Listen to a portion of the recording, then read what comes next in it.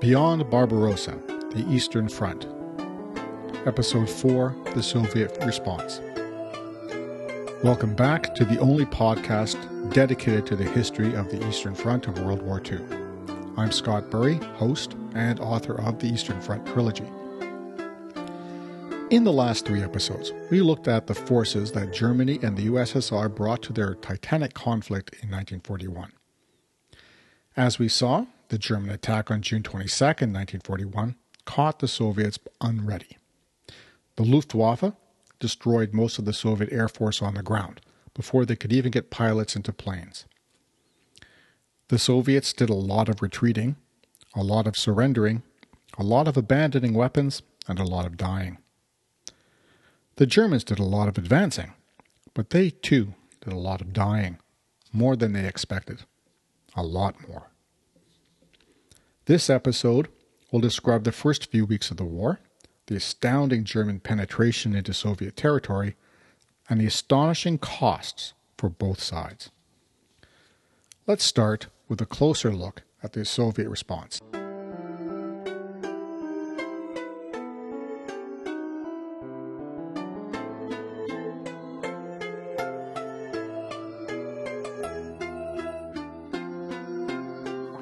As I said in the last episode, in the 1930s, the USSR had the largest army in the world, and this persisted even into 1941.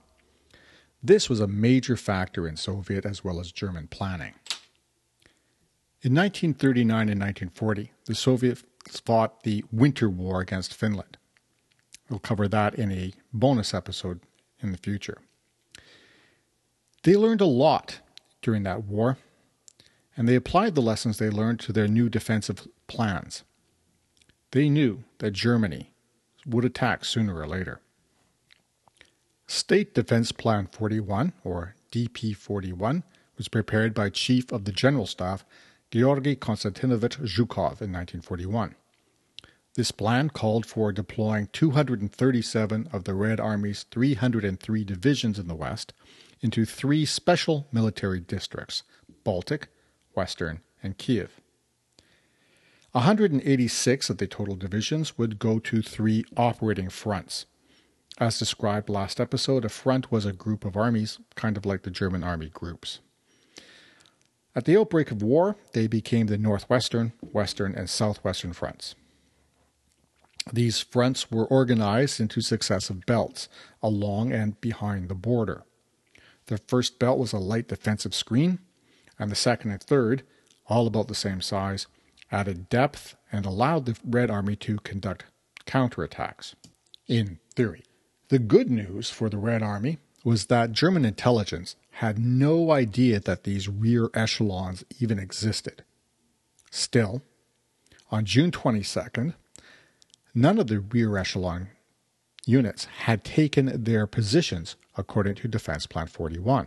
In fact, most of the forward rifle divisions were still at least 80 kilometers or close to 50 miles from the frontier. So we can see that the Red Army had severe organizational problems.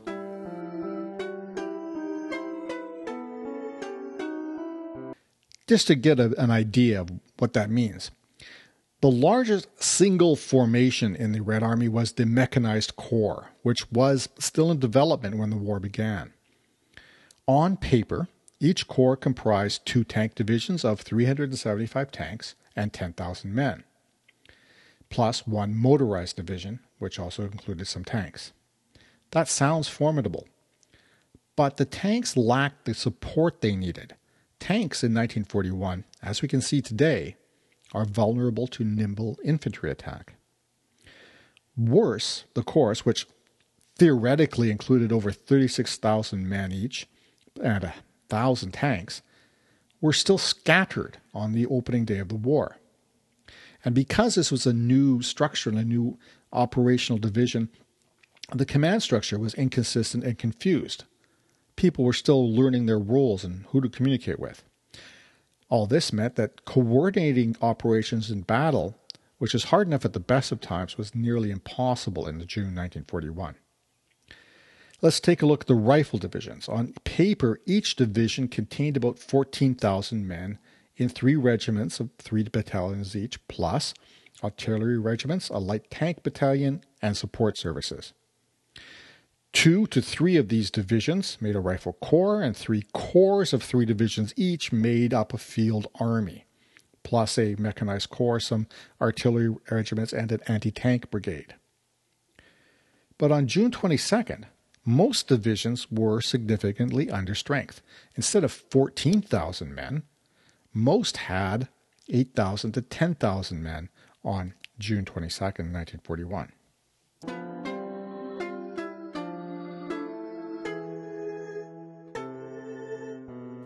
So on that fateful day, the invasion by the Germans caught the Soviets by surprise, unprepared.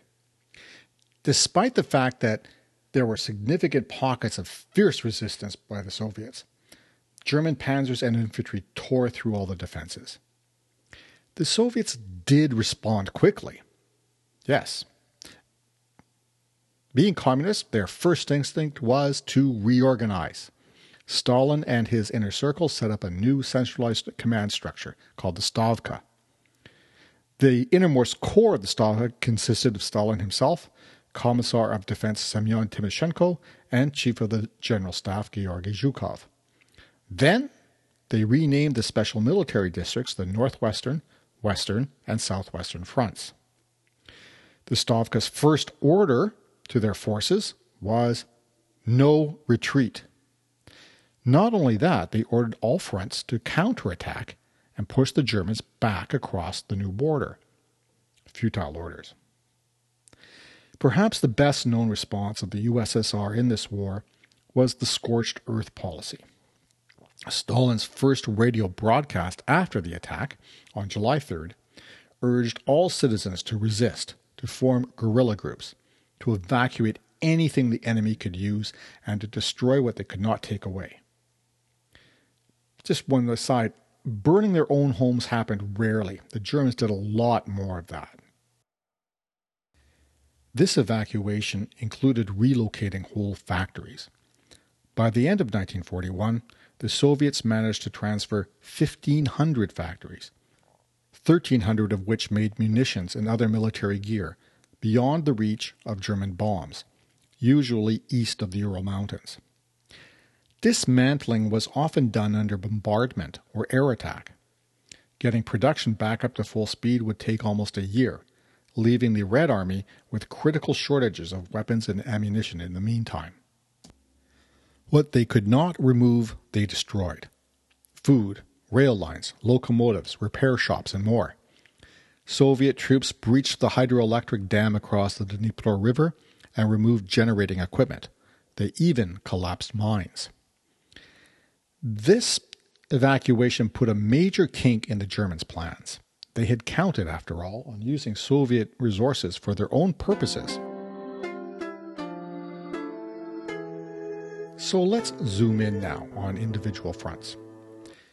The Northwestern Front, under General Fyodor Izidorovich Kuznetsov, was the weakest of the three, with 3 armies and 2 mechanized corps. Field Marshal Ritter von Lieb's Army Group North tore through them as much as 90 kilometers on that first day.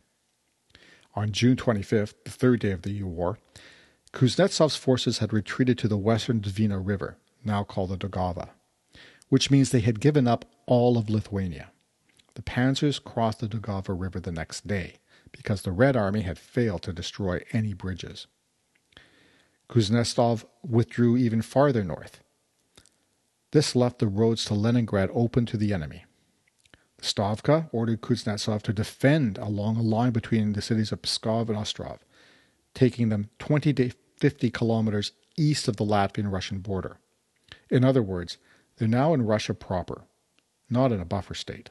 Once again, the Red Army was too slow. The panzers seized more crossings over the Daugava River and kept coming. On June 30th, the Stavka fired Kuznetsov and replaced him with Lieutenant General P.P. Subennikov of the 8th Army. They sent Lieutenant General N.F. Vatutin as his chief of staff, and also sent him to do defensive planning.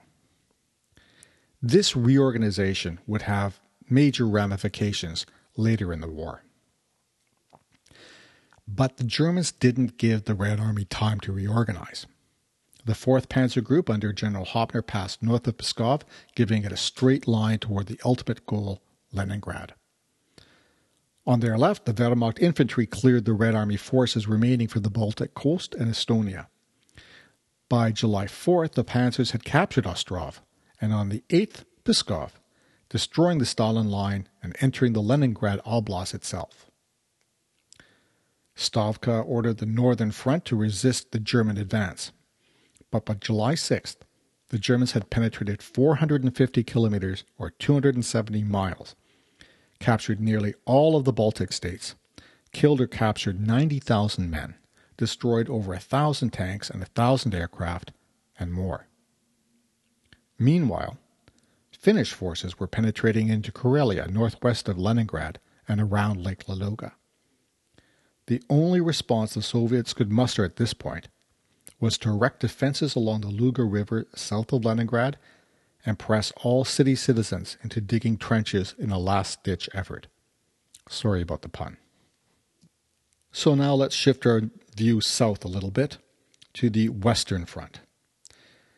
German Army Group Center's objective was to penetrate on either side of the Bialystok salient. So take a look at the map on the website. Advance toward the Belarusian capital of Minsk, encircle and then destroy all Red Army forces west of the Dnipro River. The two arms of the pincer would meet at Smolensk, in Russia itself, and then plot the ultimate advance on Moscow. Well, that was the plan. In this sector, the Western Front, the Red Army was commanded by Army General Dmitry Grigorovich Pavlov. This sector had the greatest breakdown of command and control, crippled by the Germans' advanced sabotage of communications. Pavlov's second-in-command, Lieutenant General Ivan Vasilievich Boldin, had to fly through heavy enemy opposition to the front at Bialystok just to assess the situation and try to organize a counterattack. But without any reliable information, the opposition was doomed. Counterattacks were fantasies. When Stalin and his military right-hand Timoshenko ordered a general counteroffensive at 9:15 p.m. on the first day, so more than half a day after the beginning of the operation, the men on the ground tried to obey, not because they thought they could do anything, but because they were less afraid of the Germans than of Stalin's reaction if they did not. The panzers tore through Soviet defenses and counteroffensives, outflanking the Soviet Third Army and reaching Vilnius by the evening of the second day of the war. On June 24th, Pavlov tried to organize a counterattack to prevent Red Army forces around Bialystok from being encircled. He failed.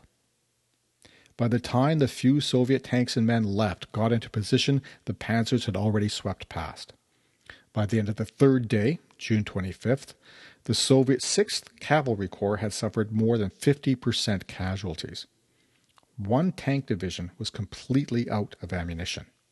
Pavlov ordered his forces to pull further back to the city of Slonim, but few actually got the message. The result was not an orderly retreat, but a rout. When the Soviet 10th Army retreated to the Schara River, they found they could not cross. The German bombers had destroyed all the bridges. By 26 June, the fourth day of the invasion, panzers were surrounding Minsk, capital of Belarus. Pavlov ordered a joint air and ground operation to stop the Germans, but this also failed. By the end of June, the Western Front, that being the 10th, 3rd, and 13th Armies, was no more. Captured in huge encirclements of hundreds of thousands of men in the Bialystok and Minsk pockets. Stalin called General Pavlov back to Moscow, along with his chief of staff and several other senior officers, and had them shot for failure. Marshal Timoshenko, Stalin's military right hand, took command of the Western Front, but had no more success. In less than 3 weeks, German Army Group Center had pushed 600 kilometers, or 260 miles, into Soviet territory. They took all of Belarus, killed or captured nearly 500,000 men, and wiped out almost all Soviet military materiel.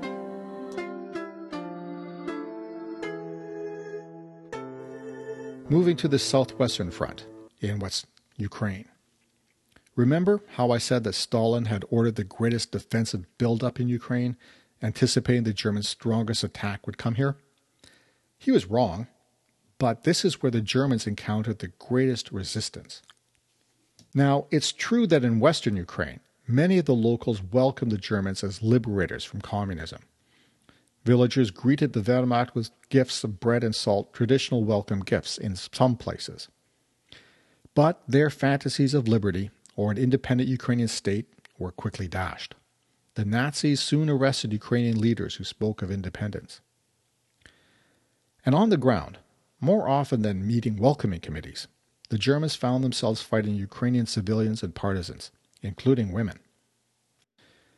Field Marshal von Bock wrote in his journal, The Russians, he called all the people of the Soviet Union Russians. The Russians are defending themselves stubbornly. Women have often been seen in combat. According to statements made by prisoners, political commissars are spurring maximum resistance by reporting that we kill all prisoners.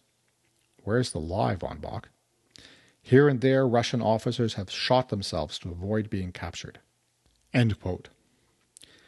To quote from a German war diary of the time, quote, only the most forward pickets were taken by surprise.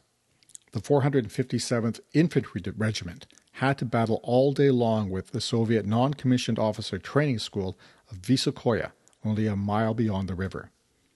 The 250 NCO cadets resisted stubbornly and skillfully. Not till the afternoon was their resistance broken by artillery fire. The 466th Infantry Regiment fared even worse. No sooner were its battalions across the river than they were attacked from the flank by advanced detachments of the Soviet 199th Reserve Division. Commander of the southwestern front of the Red Army was Colonel General Mikhail Petrovich Kirponos. His forces consisted of 4 armies along the Bug River and south to the slopes of the Carpathian Mountains, along with 8 mechanized corps, 7 rifle corps, and an airborne corps. In addition, he had 2 armies and 2 more mechanized corps in reserve. But as always, on June 22nd, they were still getting into position. While General Kirponos strove to carry out the orders for counterattacks, he could only do so in a piecemeal, uncoordinated way. These counterattacks were savage, and they rattled the invaders. But ultimately they were ineffectual, and the Red Army's losses were heavy. By the second day of the invasion, the Germans had penetrated 60 kilometers or 24 miles. The third day, June 24th, every regimental commander of the 19th Tank Division was killed. The Soviet mechanized corps forced the Germans back about 10 kilometers. But the next day, panzers, air support, and artillery hit back hard and pushing the Red Army even further back than they had started at. While this counterattack failed, it did slow the Germans down a bit. On June 26th, the Germans captured Lutsk and Dubno. By the end of the day, they were at Rivne, then called Rovno, ready to drive on Kiev. On June 28th, the Red Army abandoned the city of Lviv. By July 9th, Kirponos had withdrawn behind the border of 1939, the border before the partition of Poland. Then, on July 2nd, the southern group struck northeast from Moldova, driving east to the Black Sea and Odessa. German and Romanian forces together reached the Prut River on the first day, taking the territory of Bessarabia that Stalin had seized 2 years earlier. Stavka responded by organizing the southern front of 2 armies. So here we have weeks into the war, and the Soviets are doing nothing but retreating. David Glantz reports that General Kirponos set up what's called blocking detachments. These were units set up behind the frontline defenders whose orders were to shoot any Red Army soldier who withdrew from combat without orders. By July 9th, the Germans had captured the Ukrainian cities of Berdichev, Novgorod-Volhynsky, and Zhytomyr. They were threatening to encircle the entire left wing of the southwestern front. Now, while the Southwestern Front held on better than the Northwestern and Western fronts, they paid an immense cost. 242,000 soldiers killed, captured, and missing. They lost 4,381 tanks, 5,800 guns and mortars, and 1,218 combat aircraft. By the end of the second week of July, the Germans were positioned to attack Kiev and the heart of Ukraine. Through the summer of 1941, it appeared that the Germans would conquer the USSR just as they had Poland, Norway, and France, Greece, and Yugoslavia. But there was a glimmer of hope. There were signs of a different outcome. The farther the Germans went, the more spread out their forces became. The longer their supply lines grew. And they were fighting on foreign soil, in a country whose people were increasingly hostile. They were not welcoming liberators. The retreating Red Army, on the other hand, left almost nothing behind that the enemy could use, and destroyed what they could not carry. Another sign of change. By early July, the Stavka was bringing forward huge army reserves. Army after army, division after division. David Glantz puts it this way, quote, "The greatest German intelligence error lay in underestimating the Soviet ability to reconstitute shattered units and form new forces from scratch. Given the German expectation of a swift victory, their neglect of the Soviet capability is perhaps understandable. In practice, however, the Red Army's ability to create new divisions as fast as the Germans smashed existing ones was a principal cause of the German failure in 1941. End quote. Spoiler alert. Glantz goes on to explain that the Soviets expected that every army would have to be completely replaced every 4 to 8 months during heavy combat. So, they extended military reserve service obligations to age 50 and set up a network of training facilities. Think of that. The Soviets knew that their entire armed forces would be captured or killed within 8 months, so they'd need to replace them. Millions upon millions of men. The Soviets were able to call up 5,300,000 reservists by the end of June, 1 week after the invasion started. And they called up more every few weeks after. By late June, it had mobilized and deployed 8 new armies. 13 more in July, 14 in August, 3 in September, 5 in October, 9 in November, and 2 in December. Whole armies. While the Germans were losing 2,800 men a day across an expanding front, the Soviets were bringing 53 new armies to the fighting. By the end of 1941, despite the staggering losses on the front lines, more than 4 million, the Red Army had 592 divisions in the field, where the German intelligence had estimated 300 in total. 97 of these Soviet divisions were transferred from the east, and 25 People's Militia divisions were raised in Moscow and Leningrad. The Red Army's strength grew by over 1 million men by August 31st, to a total of some 8 million by the end of 1941. So let's assess. It's mid-July 1941. Army Group North has smashed through Latvia and is ready to move on Leningrad. In the south, the 1st Panzer Group had captured close to half of Ukraine and was closing on Kiev. And in the center, the 2nd and 3rd Panzer Groups were getting close to the Dnieper River east of Minsk. Apparently believing the best defense is a good offense, the Stavka ordered a counterattack to stop the advancing Germans. When that failed, they ordered another, then another, and still the panzers rolled east. In the Western Front, facing Army Group Center, Marshal Timoshenko ordered 2 mechanized corps and 7 rifle divisions to attack the German rear and flanks around Orsha in Belarus, 2/3 of the way east from Minsk toward Smolensk, which, as I said, is in Russia proper. In 5 days of fighting, 4 panzer divisions savaged the Soviet mechanized corps and kept on going towards Smolensk. Again, to quote from David Glantz, the battle for Smolensk itself began on July 10th, when hurrying Heinz Guderian's 2nd Panzer Group crossed the Dnieper and destroyed the 13th Red Army as it was escaping from the Minsk pocket. By July 13th, the German 39th Motorized Corps and Guderian's Panzer Corps smashed not only the 13th Army, but also the 19th, and it was only 11 miles from Smolensk. The Stavka demanded more counterattacks, ordering 6 armies to, quote, liquidate the enemy penetration at Vitebsk, do not weaken the Orsha and Mogilev front, conduct active operations along the Gomel and Bobruisk axis to exert pressure on the rear of the enemy, end quote. These efforts all failed, mostly because the armies ordered to counterattack were decimated shadows of forces already mauled by the Germans. Remember how divisions were supposed to have 14,000 men each? By this point, most had fewer than 3,000 men left.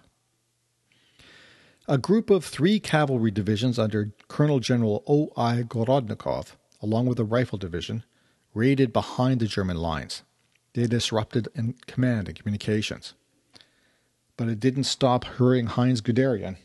He kept moving towards Smolensk from the south, while Hoth led 3rd Panzer Group from the north. After 3 days of house-to-house fighting, Guderian's forces took Smolensk. Generals Kluge and Hoth's forces pushed east of the city, trapping the survivors of 3 Red armies in a huge pocket. Losses were great. The 18th Panzer Division had only 12 operating tanks left after the battle.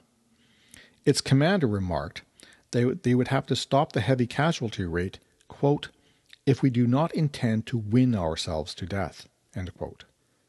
With Smolensk captured and huge numbers of Red Army troops surrounded and trapped in a pocket, the German High Command and the senior commanders in the field wanted to concentrate on destroying those captured men. But hurrying Heinz knew his forces could not do that and take the next crucial crossing of the Desna River at Elnia, east of Smolensk. So, characteristically, he chose to keep moving to the next target. Stavka, on its part, also did not wish to waste any more time. Zhukov ordered 4 reserve armies to orchestrate the largest counterattack to date. Its goal? To defeat the Germans and rescue the trapped armies behind Smolensk. 5 operational groups began concentric attacks toward the pocket. This huge operation caused immense numbers of casualties on both sides. But again, the Soviets' inability to coordinate their operations, along with their poor logistical support, failed. Another echo of 2022. This was a critical point for the German invasion. Again, turning to David Glantz, quote, the cumulative effect of these poorly coordinated Soviet actions was to deprive the Germans of operational flexibility, erode their offensive strength, and convince the German leadership of the wisdom of halting direct offensive action along the Moscow axis in favor of a thrust into the seemingly more vulnerable Ukraine. So the Germans changed their strategy. On July 19th, with Smolensk in their hands, Hitler issued Führer Directive No. 33, ordering German forces to prevent the escape of large enemy forces into the depths of Russian territory and annihilate them. His Directive No. 34 gave the 2nd and 3rd Panzer Groups 10 days to restore and refill their formations, and ordered Army Group Center to shift to a defensive posture. Meanwhile, Hoth's 3rd Panzer Group was to move north to support Army Group North and its operations against Leningrad. In short, the Germans were giving up on attacking Moscow for the time being, and focusing instead on taking Leningrad and Kiev. This would have immense consequences for the rest of the year, and indeed the rest of the war. But that's enough for one episode. Wow, that was long. So next week, we'll come back to look at the rest of the summer of 1941 in the East, And we'll also take a look at what's going on in the rest of the war at that time. If I've made any mistakes, please let me know. You can email me at contact@writtenword.ca. All the links you'll need are also in the show notes and on the website, beyondbarbarossa.podbean.com. Till then, thanks again to all who supported the Kickstarter campaign and who have supported this podcast by subscribing. A special thanks to those who have supported us through Patreon. My fluffy research assistant Ragnar the Destroyer also thanks you. Remember that becoming a regular supporter through Patreon gets you not only episodes sooner than the rest of the world, it also gets you the special bonus episodes. First up, the 1939 invasion of Poland. And the next, the Winter War in 1939 and 40 between the USSR and Finland. So until next episode, people, stay healthy, support good causes, and keep your paddles in the water. Original music, written and recorded by Nicholas Burry, and I'm Scott Burry. Slava Ukraina!